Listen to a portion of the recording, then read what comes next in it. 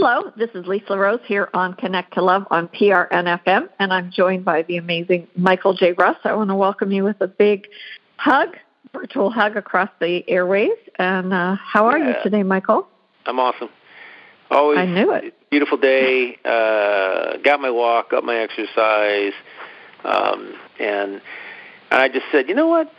Yeah, I'm going to go get that pedicure this morning. Yeah, let's do that. And it was fun. You know, it's fun to take care of yourself. It's fun to love on yourself every once in a while. Hopefully not, not too distant apart from each other. You love on yourself. Do something fun for you, and I like to do that at least once a day. So I had a good time. That's I know. Wonderful. I hear you went to see some beautiful flowers. I saw some pictures. I have to say that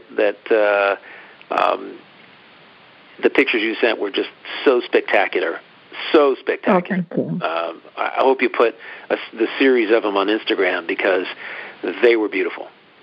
Oh, thank you. Yeah, it was truly an inspiration to go to a holiday flower show that talked about magic and really exemplified that. And I think when you see something that comes out of somebody's imagination that's brought to life, it just is so incredible. You think, how did they think of that? And wow, how many thousands of lights that they used in this one tree that I took my camera and I just went up the tree and just watched. And there was something, and it sort of actually sparked my thoughts for the day, because there was a tree, and they call it the Chinese pagoda tree it's at Phipps Conservatory. It's out in the garden. And it had these lights, these strings of lights that were draped and hanging down from it, and they were activated by your voice. And so they encouraged and invited people to sing to the tree and to video it, and you could win a membership. And it was interesting because laughter illuminated yellow lights and red lights, and different tones from different people's voices caused all sorts of it was a spectacular light show, and we walked away, and it was so interesting because these individuals that passed by the tree when we were on the other side, I don't know what they were playing, but it was like something out of a rock concert, like that you would see with it just illuminated the tree. And it was pretty amazing. And I think whenever I thought about it, I thought probably when January hits and they start taking down the show is when they start planning for the next year's show. What can we do to bring joy to so many different people? Mm-hmm. And it's really, really, really amazing. And just to walk into one room where orchids were blooming and every single plant there had at least 4 or 5 orchids on one stem. I'm thinking, how did they get them all to bloom at the same time? But it's it's their intention that they want to make it a spectacular show. And I think that's sort of where we were. We were chatting a little bit before the show because both you and I were mentored by Glenn Brooks, the founder of the Vibrant Living Network. And Glenn used to sign off every show saying, "What would you do if you knew it was impossible to fail?" And that sentiment has echoed throughout my life, and I know also throughout your life. And there's a book that just came up on my radar screen. I haven't read it yet, but I'm going to embrace it because it was written in 1934 by a woman named Dorothea Brande, and it was called Wake Up and Live. And she wrote the book during the Great Depression. When people were not having a lot of hope, they were really struggling with their lives and how to navigate through day to day. And I think a lot of people can relate to that. We're not in a Great Depression, but a lot of people are really challenged. And so she wrote this book really about why we fail, what the different things are that challenge us. She said, she had been wanted to write. And back then, it wasn't really, women in those days really weren't encouraged to be writers. But I look at somebody, right, even now, like J.K. Rowling, I look at and I think about her story. She was turned down by 12 different publishing houses. And they looked at her and they said, well, maybe you could change your name. Maybe, if you weren't a woman, you would be successful. And it was just that knowingness. And who would have ever believed at that time, when she had gotten rejection letter after rejection letter, that she would inspire so many young children and so many adults, and for it to grow into such a beautiful, beautiful thing. Not just the Harry Potter series, but the Fantastic Beasts and Where to Find Them, and theme parks and all sorts of different things that have become sort of part of our culture. And yes, I thought it would be a fun place for us to play today. I think so too. What comes to mind when you said that about Dorothea Brande is that the fact that most people that I know don't approach life that way. Wake up and live, right? They don't approach life that way. It's all about getting up in the morning, and they've gotten themselves into a routine, and they're into that routine. And anything outside of that routine doesn't really come to mind. It's like there's no time for it. It's kind of like we say it's a good thing to meditate first thing in the morning, to have that quietness and to allow your guide to talk to you, to clear your emotional baggage that you've been carrying, or whatever happened from the previous day, or something like that, to allow space for creativity and inspiration to invade, your space between the thoughts, that kind of thing. And I think about what came to mind was Queen, the band Queen, who took risks with their music at the time. And when they brought this music that they were writing to the head of the record company, he laughed and said, "This will never work. Right? This will never work." And he literally let them go to another record company to record their music, and it was one of the biggest mistakes that he ever did, because he was living in a little box of what he thought was possible, what he thought people would like. And you and I talked about this a little earlier this afternoon, where we never know what's going to resonate with someone. You don't. If you impose your own limitations on your own creativity, or the legs your creativity and inspiration will have with the public, or with those, how it will resonate with people in the world, you're making a big mistake, because most people live from limitation. And I was listening to Mr. Anka, who channels Bashar, and that stood out like a sore thumb. It was like the thing that most characterizes this world we live in, this dense reality of Earth that we live in, this earthly plane, is limitation. Limitation.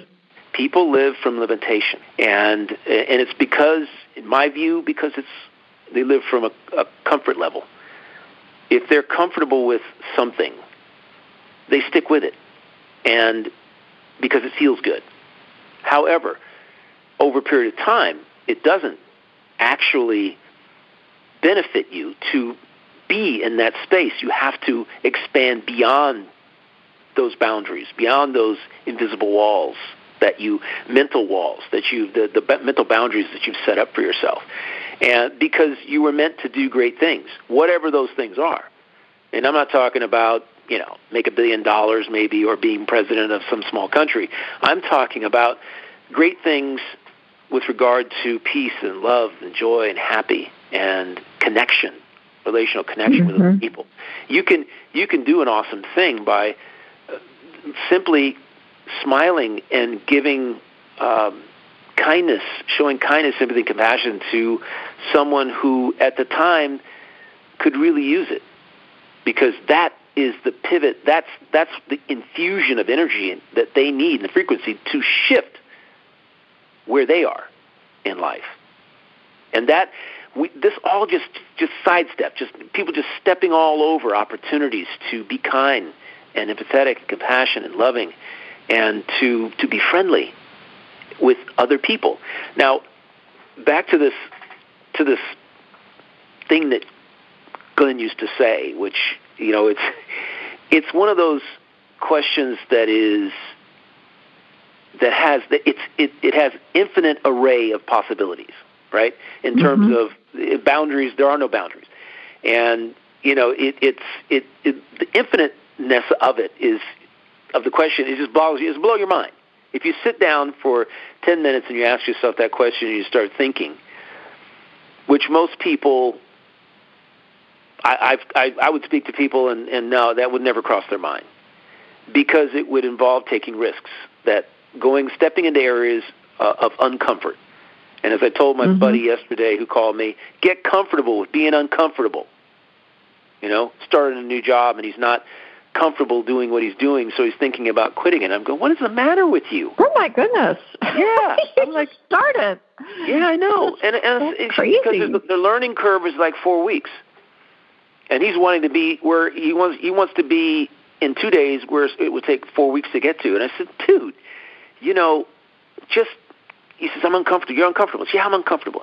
Get comfortable with that. That's right. What you need to do. Get comfortable with being uncomfortable. That's how you grow. That's how you expand, not only who you are, but the what you're resonating. You have to do that. And instead of and otherwise, sometimes the planet has, you know, if your soul has a mission, many levels of intentions, and you're only hitting a couple of them, and you said, hey, when I go into this life, I'm going to do this, and this, whatever they may be.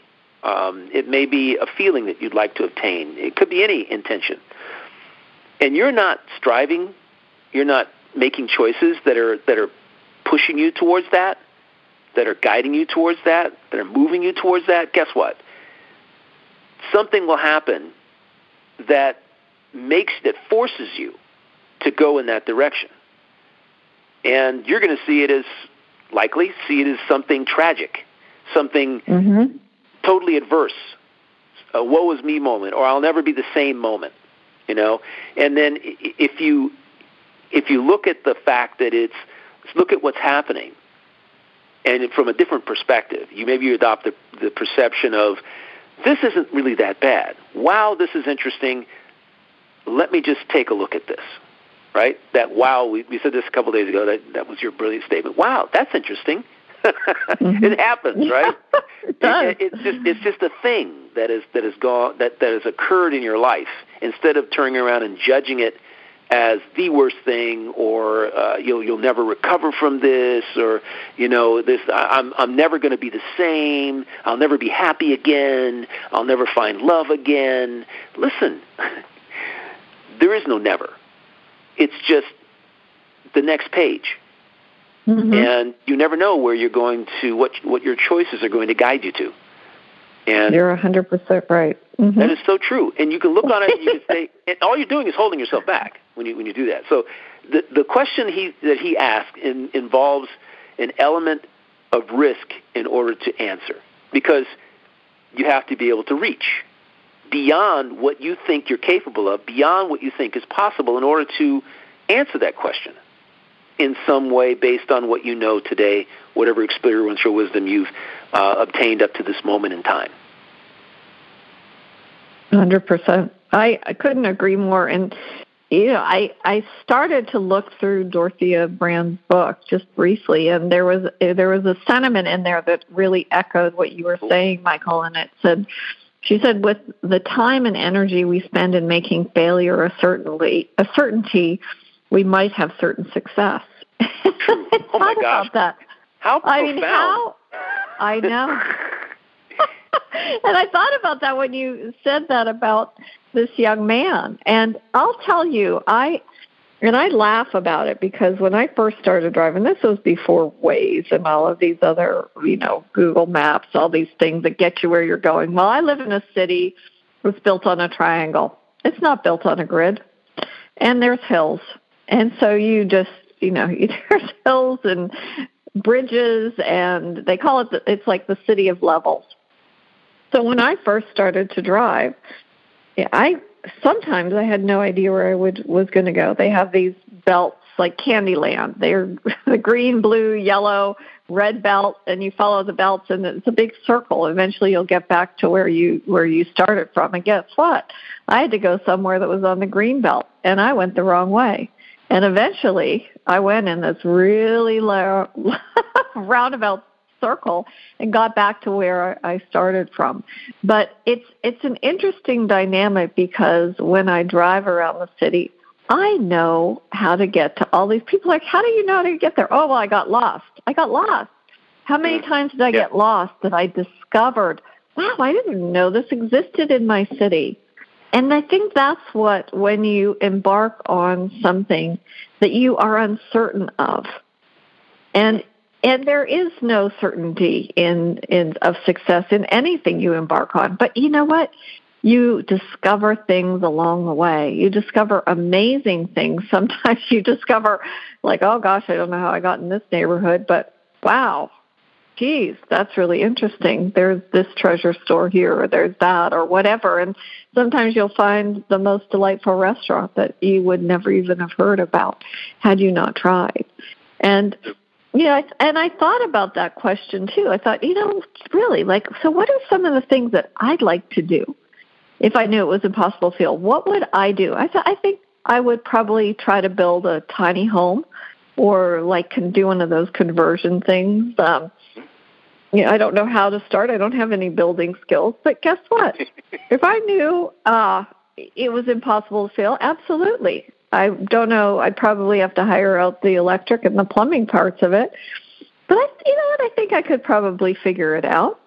Watch enough videos, get a mentor, right. Have somebody help me that could walk me through it. And whenever you try something for the first time, it's always very daunting and a little scary. But once you've done it once, you're like, hey, guess what? You know what? Yeah, I did that. No big deal. I learned that. I made these mistakes. Oh, don't do it that way. Oh, yeah, you can connect with this guy, and he'll give you the plans. Oh, my gosh, that was it's just the best way to construct it. And I have some friends that did that. They came, I met them in Pittsburgh, and they bought a plot of land in Arizona, and they were looking at ways to build an energy-efficient house. And they ended up building a straw bale house. And I... Before that came into my consciousness, I'm like, what do you mean a straw bale house? Isn't that dangerous? And then I saw a video not too long ago, a woman who just decided she was going to build a house in the middle of the woods, and she used trash. And that's what she used to fortify her walls, and then she did mud on top of the trash. And I mean, it's just really, the possibilities are endless when you allow yourself that freedom to explore. So true. So, Michael, what would you do that you haven't explored yet if you knew it was impossible to fail? Wow. It's an interesting question. It's a huge question. I'm thinking about it. Well, I know there's multiple things. I mean, just one of mine. It's so interesting when you talk about different things. My interests I am interested in tiny homes. I'm interested in energy efficient homes. I'm interested in how to put a huge dent in the housing crisis for a whole lot less money than is always projected. And I'd likely just move into that direction and find a way. I mean, I'm into the container home design. When I was in college back in the 70s, I took a class that was given by a gentleman who had been all over the world. He lived in the Amazon for a while. I mean, he had a really cool perspective. We had a whole class talking about alternative living and cave living, people who were building homes on sides of mountains, digging into them, and creating energy-efficient homes because once you're in ground, you have stable temperature, regardless of how hot it is outside. Putting earth on top of your home in order to provide the kind of, sort of a living roof kind of thing. The straw bale, of course, we talked about that. We talked about in-ground homes like Cooper Pedy in Australia, where they actually mine opals in Cooper Pedy, Australia, because it's so hot there. It's like always over 100, 110, 120, 130 degrees. It's so hot you have to live underground. Wow. And it's a very cool thing. And let me tell you something. I would visit all of the really cool places, historical places, I'm talking about ancient places in the world, and document them and bring them to people in social media, and kind of tell their story through pictures and dialogue.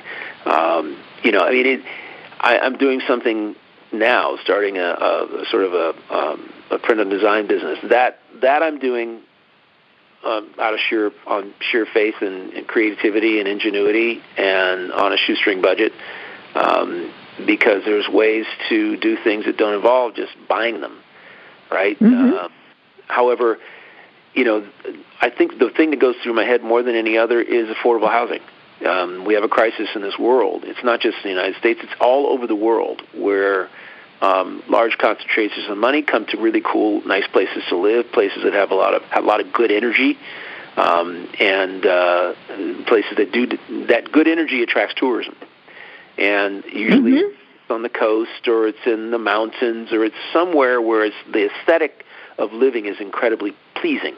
Aesthetics are very pleasing, and it's got a great energy. Your beach here, we've got lots of negative ions, and we've got beautiful beach sand, and we've got, looking on the water, there's nothing like it. The sunsets, the sunrises, you name it. And the problem is that eventually it becomes so popular that the people who grew up there and lived there, who've lived there their entire lives, cannot afford to live there anymore. And people who service those people can't afford to live there anymore. This is the problem. This is now a problem in the entire state of Hawaii. Such a beautiful place. Lots of magic in that place. And it's a problem there as well, where you have so much money coming in driving up costs that people who, you have an underlying service industry in every city in the world, an underlying service industry. And what is occurring is that the rates of pay aren't keeping up with the cost of living.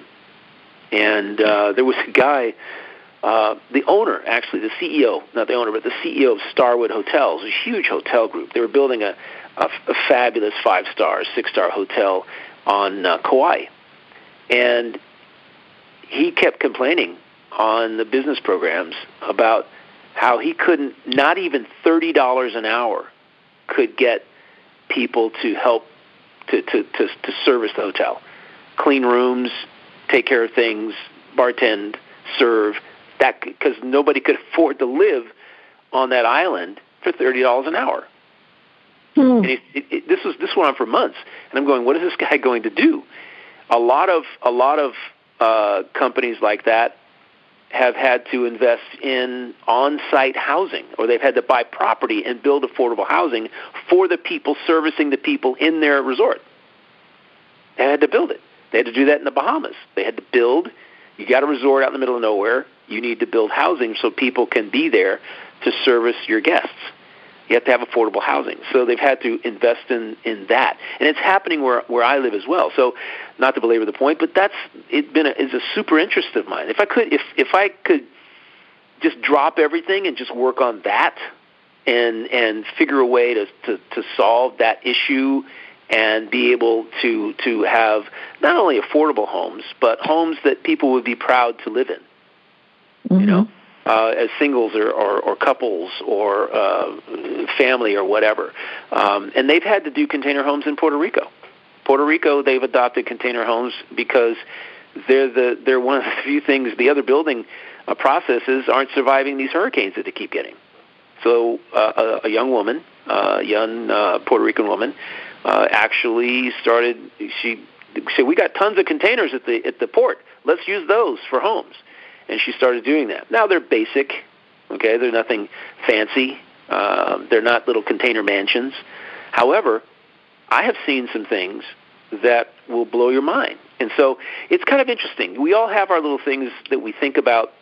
If we weren't doing anything else, if we didn't have to earn a living doing something, if we could just go off and do it, what would we do? What hole would we fill? What need would we satisfy in this world? How would we be of service to others in our community and others around the world? And there's some really cool stuff happening. And I can't talk about it all. But I don't know if you've seen the project that Elon Musk undertook in regards to the container homes. I think he calls it the boxable casita, I believe it is, and they're around $50,000, and they're just I think I didn't know that was a project. Yeah, it is. It was. Yeah. It was. It's something. Is this the one that unfolds into a home? Yep. Yeah, into a home. Has everything already there. Like 450 square feet. Yeah. But when you look at them, they're so. It's so amazing, like how they have them set up. You have your living area, you have your bed. I mean, you could rearrange and do things, and I think at one time, and I know I grew up in an area where these people have these beautiful, big, fabulous homes. But as I've gotten further on my journey, I like the smaller. I don't need as much stuff. I don't like what's the point of having all these rooms just to decorate, just to bring people over to show you that I've got all this stuff. And fill with stuff, basically. You're filling all this stuff. Yeah. Right. I mean, my books I'm a little hard pressed to get rid of because I love my books, but that's going to be, yeah. For me anyway. Books are essential. However, the cool thing. I mean, there's books that we don't want to let go of because those books represent enlightenment that we can go tap into again at some particular point in the future. Sure. Sometimes books. I know you like audio. I like audio too, and I'm going back now and listening to other audio books that I've enjoyed that I've listened to 2 years ago. I'm going back and listening to them again in my library. Me too. Isn't that so interesting? Yeah, you and I are on the same wavelength because there's things I think probably that you and I need to hear again. And I think that it doesn't matter if there's some books that I listen to once a year because I pull it out. I mean, The Little Prince is one of those books for me.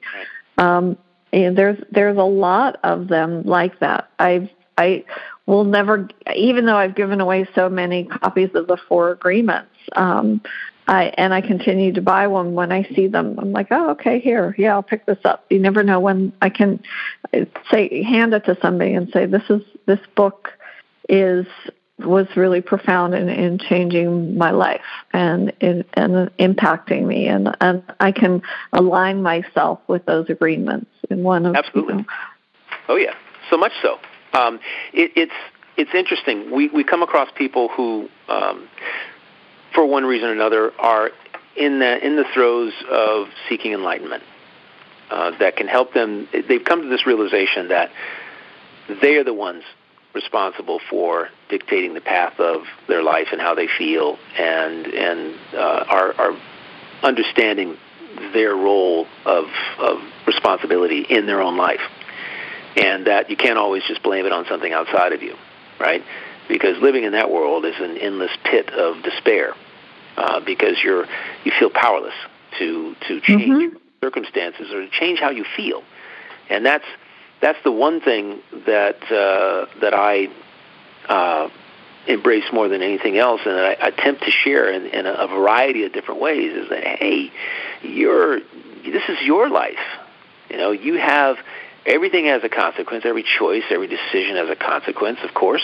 But the number one thing you have to do is take responsibility. If you're going to take risks, if you're going to go out and seek to answer that question, what would you do if you knew it were impossible to fail? Which I would encourage every listener to on PRN-FM and on our podcast to sit down for a moment and just really think about that question and how a little move that they could make might move them in a direction that is so much better for them. And that's really all it is. It's just a little baby step. It's just turn your life to the right 1 degree, and move on that new course and see where you end up. And I love, by the way, when you said earlier about getting lost in Pittsburgh, I have found traveling the world some of the most amazing places by simply just walking and getting lost. Of course, I do one thing. If I'm in a foreign country I've never been in before, it could be a third world country or whatever, I ask somebody at the hotel, what areas do I want to totally avoid? And is it okay for me to kind of go out here? You know, it's good to be safe and to as somebody traveling, you always want to do that. However, you can, you know, we went into the Grand Bazaar in Istanbul, which is a huge bazaar. It's been around for, you know, a couple thousand years. And you walk in the entrance, and that's all you're doing is getting lost in that place because it's huge, right? You never know what you're going to come across. You have an idea about maybe what you think you want, or maybe you don't want anything. You just want to look, and you want to just see people, and you want to say hello to a few shop owners, or you find a little place to get a bite to eat that you never would have found otherwise. And we did that. Sit down and have some tea and have a chat with somebody else who's perhaps from the Western world, and you know, how are you? Why are you here? What are you doing? Where'd you come from? You know, and you know, what did you buy here? I found a great belt. I found a couple of other things. Never would have known it was there, right? That's awesome. Fun.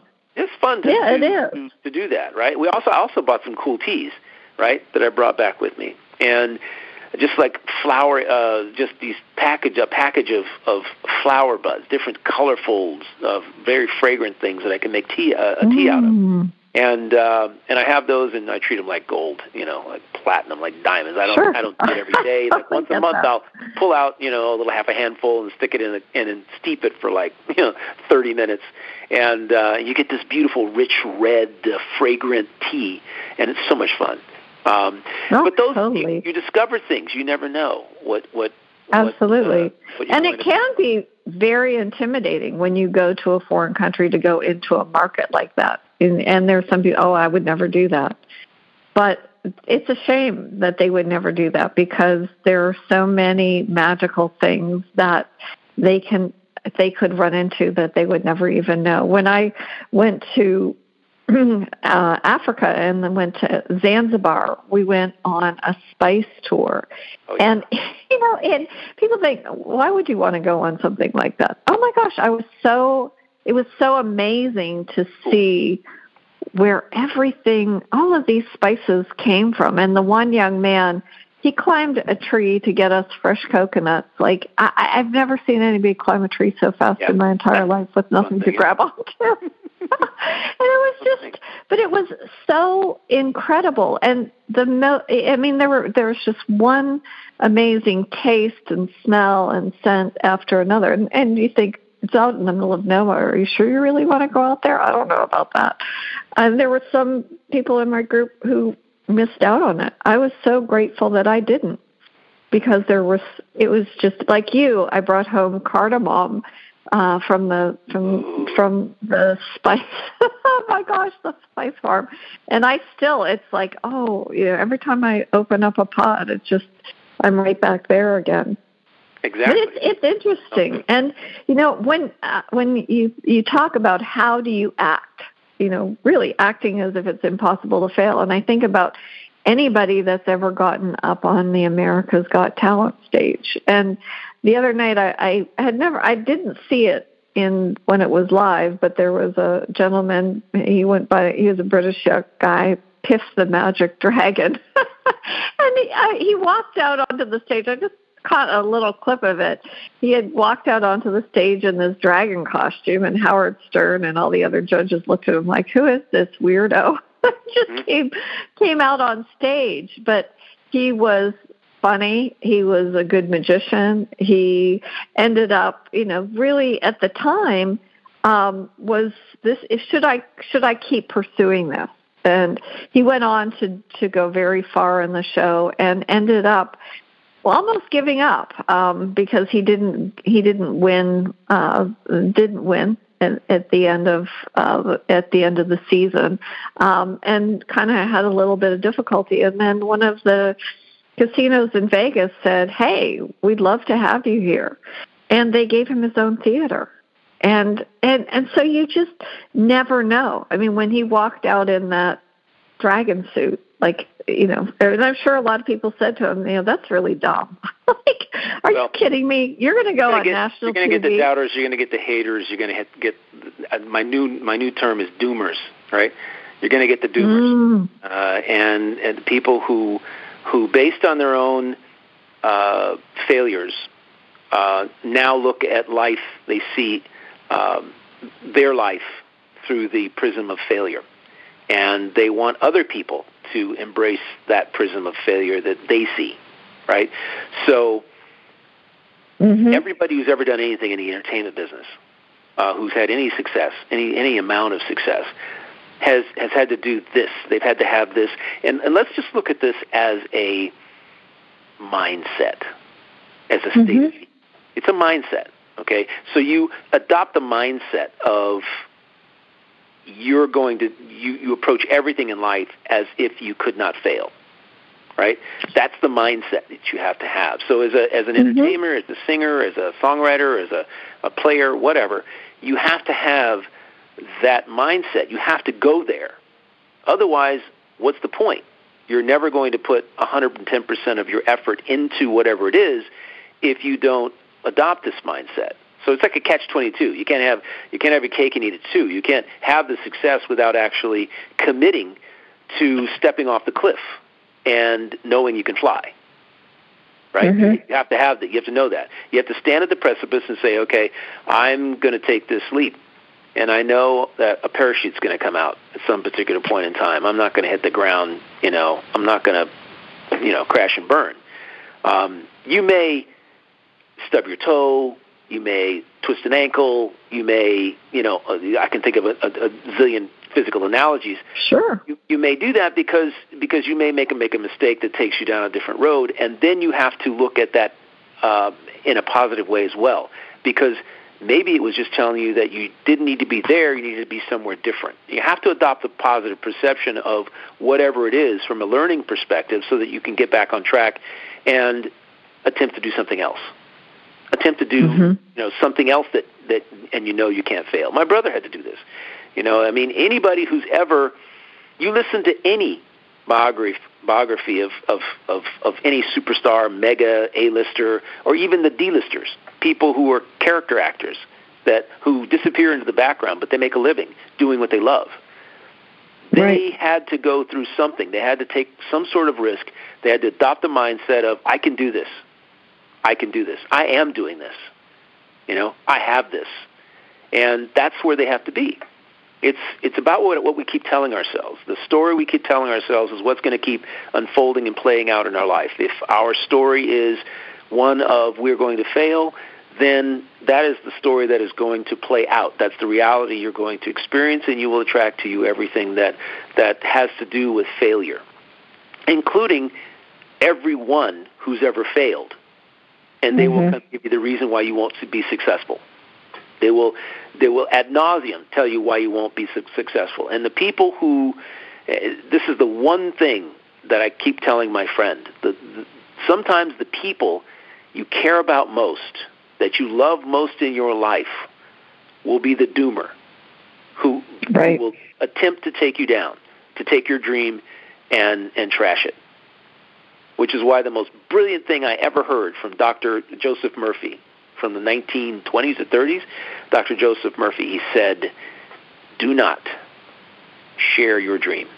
It is your dream. The human mind is subject to being derailed. Okay, you have that ability. Everybody, thought viruses are easy to contract from people that you love and care about.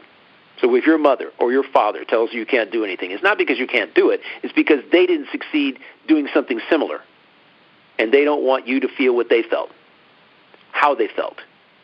When you, adopting a different mindset, will have a completely different experience.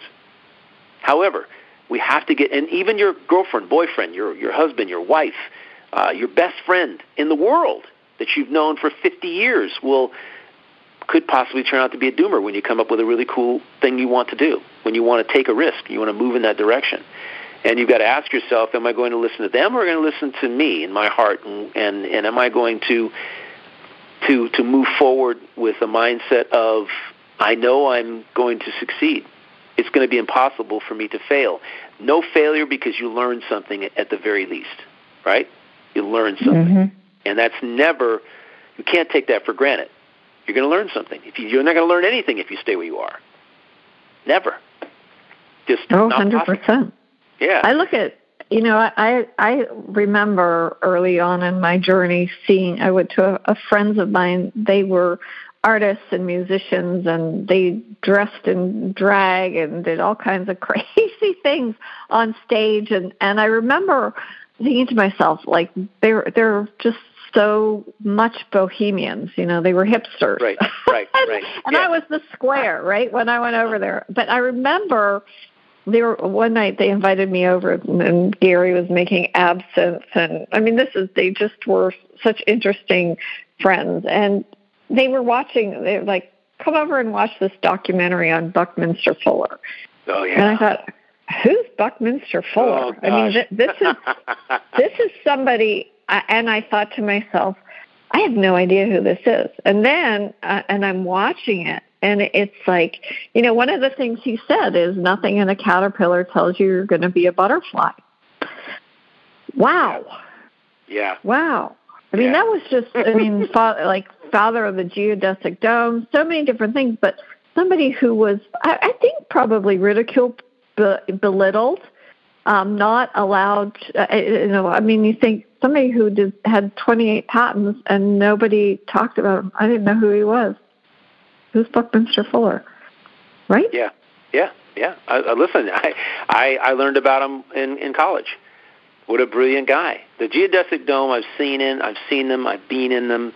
The most amazing invention from a perspective of shelter. And they're not incredibly expensive, and they are also, by the way, resistant to 200-plus mile winds, which makes them ideal for living in an area where hurricanes and high winds are prevalent.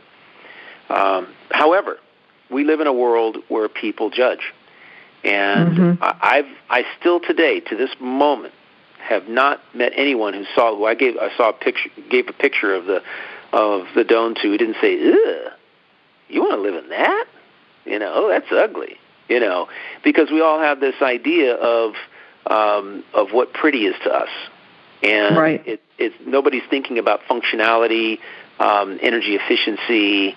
They're thinking about beauty. Would I want to be seen living in that? And there's a lot of them down on the Capitola Coast in Santa Cruz, California. They put one at Epcot Center. I remember, And they've got a ride in one, right? So I don't know if anybody's actually gone through the design process to make them more palatable you can make them any color you want. It'd be kind of cool to make one in a very cool purple color or even hot pink, earthy pink, or orange, or something. Even make different color tiles, the geodesic tiles that they put together, the triangles. You walk inside of them and you're like, oh my gosh, I can do anything I want with this thing. Anything. I can create one story. I can make it one story. I can make it a story and a half. I can put a loft. I can make 2 stories. I can do whatever I want, right? But I know I'm not going to get blown away. But the architecture that is taught in school and in college, architects generally, the majority of them, those that I know, aren't thinking outside the box. They're just designing homes that people think they want. They want to make a living, obviously. So it's not about coming up with a design that they have to sell to someone. They take the easy route. Say, yeah, what do you want? Oh, yeah, you want a house that looks like that? Okay, I'll design something similar to that. Tell me how you want it laid out, right? Instead of reaching. That's why I like, there's a couple of really cool architects. One's up in New York, and there's, I think there's one in Italy. They're all over the place, literally, that are making shopping centers out of containers. They're making... Oh, how fun. Yeah, shopping centers. They're making apartments. Wow. out of containers. That's and amazing. They're really cool. They look great. They've got great coloring. You walk into them, they've got great design features, quite highly livable, and inexpensive to create. And, what we have to do is have an acceptance. We have to have a level of acceptance for those things that don't, those square pegs that we keep trying to put in round holes. Maybe they need a square orifice to go into, right? They don't need, we're not trying to make a bunch of round pegs. And this is what happens. One of my pet peeves about, going to in early childhood education and on, the child that's dancing at home isn't allowed to dance at school. What's up with that? Right.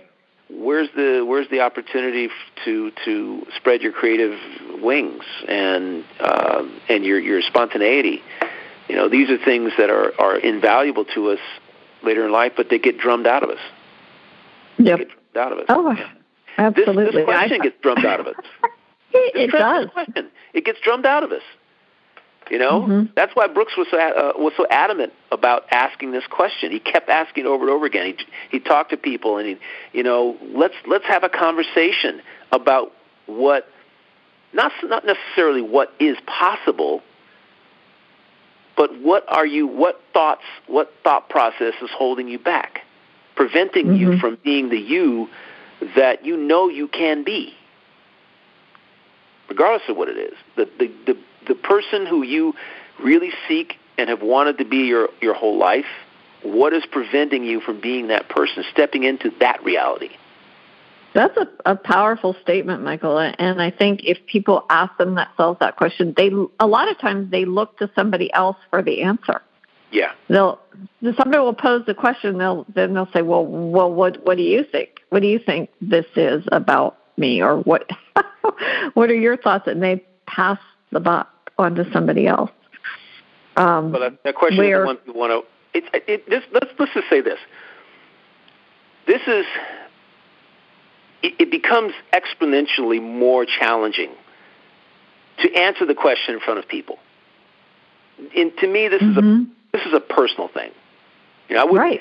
It's like you ask yourself that question. Let's just challenge our listeners to embrace this question and not tell anybody that they're embracing the question.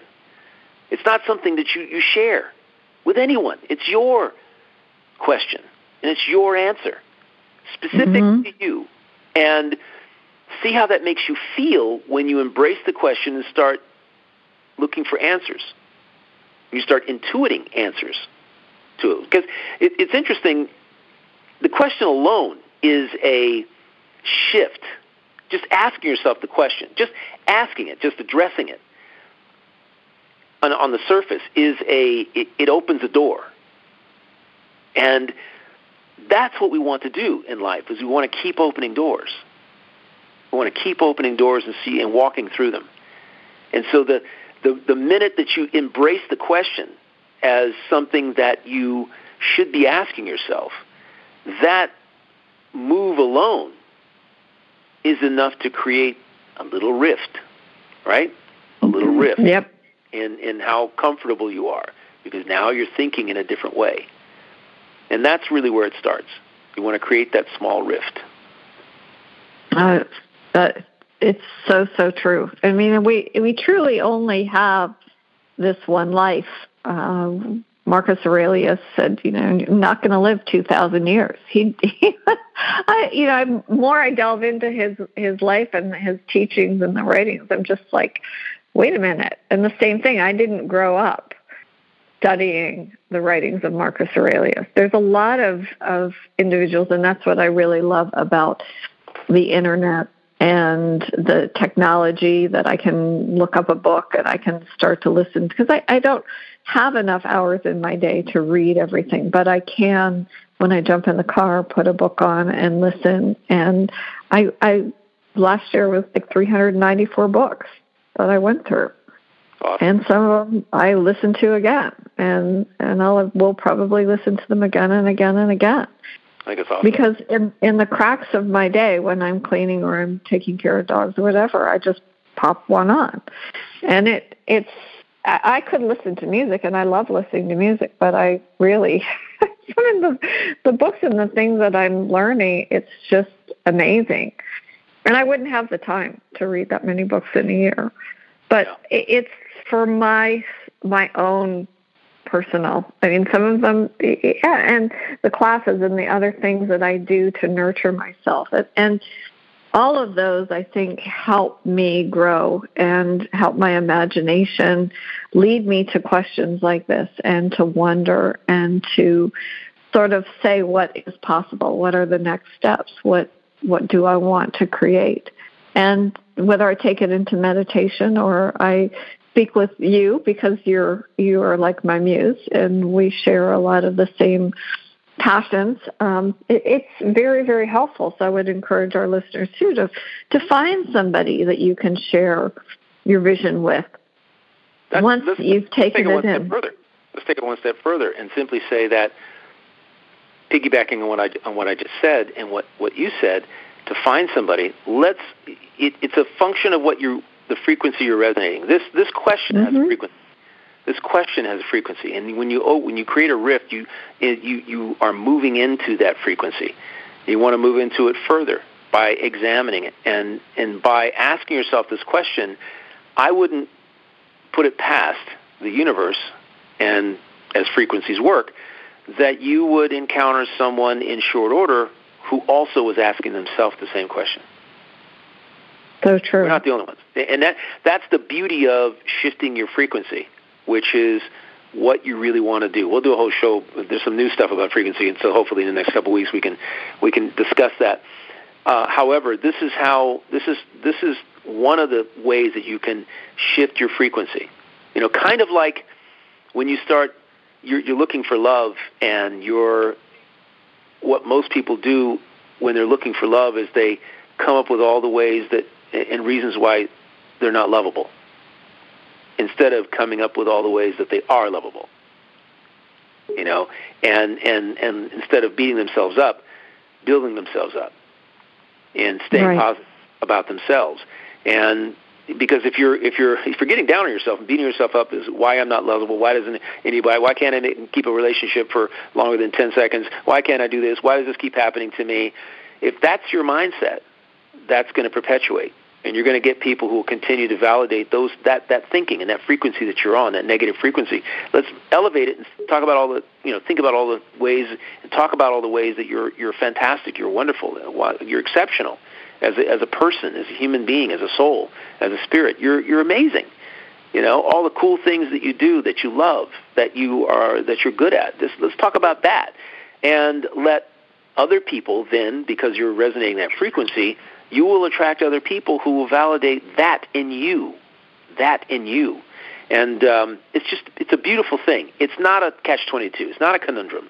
It's literally that you have to take a step in that direction.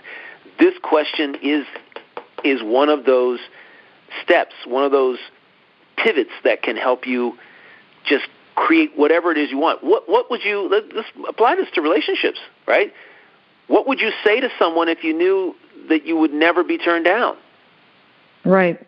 Would you ask a person that you've really cared about for some period of time out for a cup of coffee if you knew they wouldn't say no? They might say no. However, you can ask. You never ask, you don't get. That's just the way it goes. You have to take that risk in some way. Believe in yourself.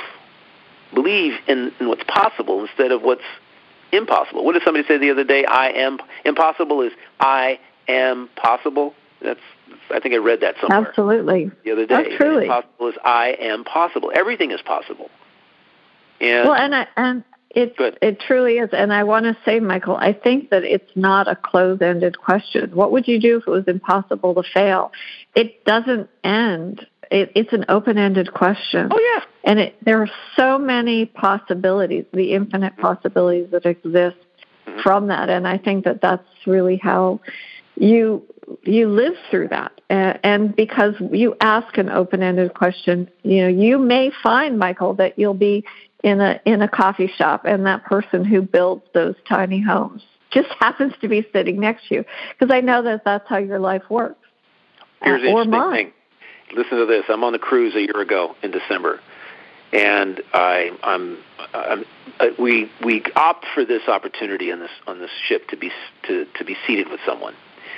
And so, we'd ask the question. He asked us the question with the maitre d'. Says, "You want to sit by yourselves, or you want us to seat somebody with you?" I looked at my girlfriend and I said, "Come on, let's. We're here to meet people. We don't be sitting around. We can hang out in our room if we want to just be by ourselves." So I said, "Yeah, we'll sit us with somebody." And the couple that ended up sitting down next to us was from Gainesville, which is about 4.5 hours away from us. Okay, he's a university professor, and she is a child psychologist. And we talked till 12:30 at night. We went from there to the upstairs, rooftop bar. We sat down. We talked about, and it turns out that, believe it or not, he has asked himself the same question. Oh my! Affordable housing. How can we conquer? I've thought about tiny homes. He said. I've thought about container homes. I'm looking at this guy dumbfounded, going, I have found someone, or attracted someone to me that actually is asking the same questions I'm asking. It has the same train of thought, and it was really rather cool. And we still text and communicate today, which is really fantastic. Wonderful. Yeah, so he may actually stop by here on his way to California in the next couple of months, which is really wonderful. And you never know who you're going to meet. You never know who you're going to attract in your life. And I can guarantee you're not going to attract somebody who's if you're attracting doomers into your life. People who walk all over your dreams, it is likely because, I'm not going to say this is the only reason, because you have many, many, many doubts yourself about what it is, about success. You have a fear of moving forward. And you're getting people into your life who are validating that fear, validating that the doubts you have, that you're sending out like radar signals, right? Mm-hmm. And so you hear about everybody who's ever had any success, and you can read books about people who talk about their early beginnings, and you see how many walls they had to climb over. How many walls they had to break down, climb over, move around, walk around, implode, put some dynamite in, just blow them up, and just walk through. Right? It's like these people had to do a lot to get to the point, and it was belief in themselves and belief in their dream, belief in their intention. That's what got them there, and it's fascinating to see and to see stories of these people and read about them. I'm always fascinated. I'll sit down and listen to someone talk about how they, what they, their commitment to what it is that they knew they could do. And there was a woman, I think it was a woman who, I think this is my last story, the Macy's Thanksgiving Parade this year in New York City, one of the co-hosts was a woman who back in 2010 or 2012 or something like that, she said, I thought I was supposed to go to Broadway and be on Broadway. And she got turned down 30 times for parts and roles. And she went and she took a different tack, and she went into broadcasting, right? And then here, all these many years later, she I think a couple of years ago, she did this sort of live audition for me and said, I really want to be this. This is what I'd like to be doing.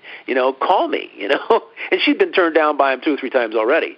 And she ended up this year getting the role that she wanted to get in some sort of holiday event that she had. It was a one-time event in the theater in New York City.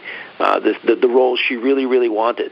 And the number of people who have been turned down, who've been told that they weren't right for the part, that they would never be successful. Why are you bothered? Go get a vocation that will actually pay your rent.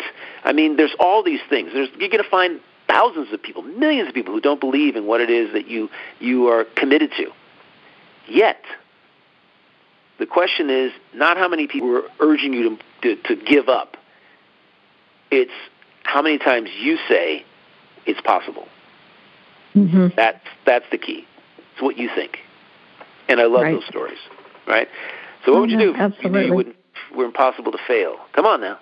Write it on our respond. I know you're going to put an Instagram post out about this, and I'd love to hear people's comments. I know. I'm going to challenge our listeners, and I'd love to hear from everybody. I'm just so grateful for all of you who tune into us here on Connect to Love on PRN FM, and thank you, Michael. I just really applaud you because you really do always act as if it's impossible to fail, and I would encourage each of our listeners to do the same. Thank you. We are muses to each other, and I love that. And yes, you encouraged people earlier to go out and to do that. They will come to you. You will find someone, that one person. They will come to you. You'll attract them to you when you start thinking this way. That thinks like you, and that you'll be able to expose your dreams and your goals, and they'll go, yeah, go for it. I'm your biggest supporter. It is possible. I know it's happened to me with you. So, hey. Truly. Well, until next time, be well and truly live as if it's impossible to fail. Bye-bye now. Thank you.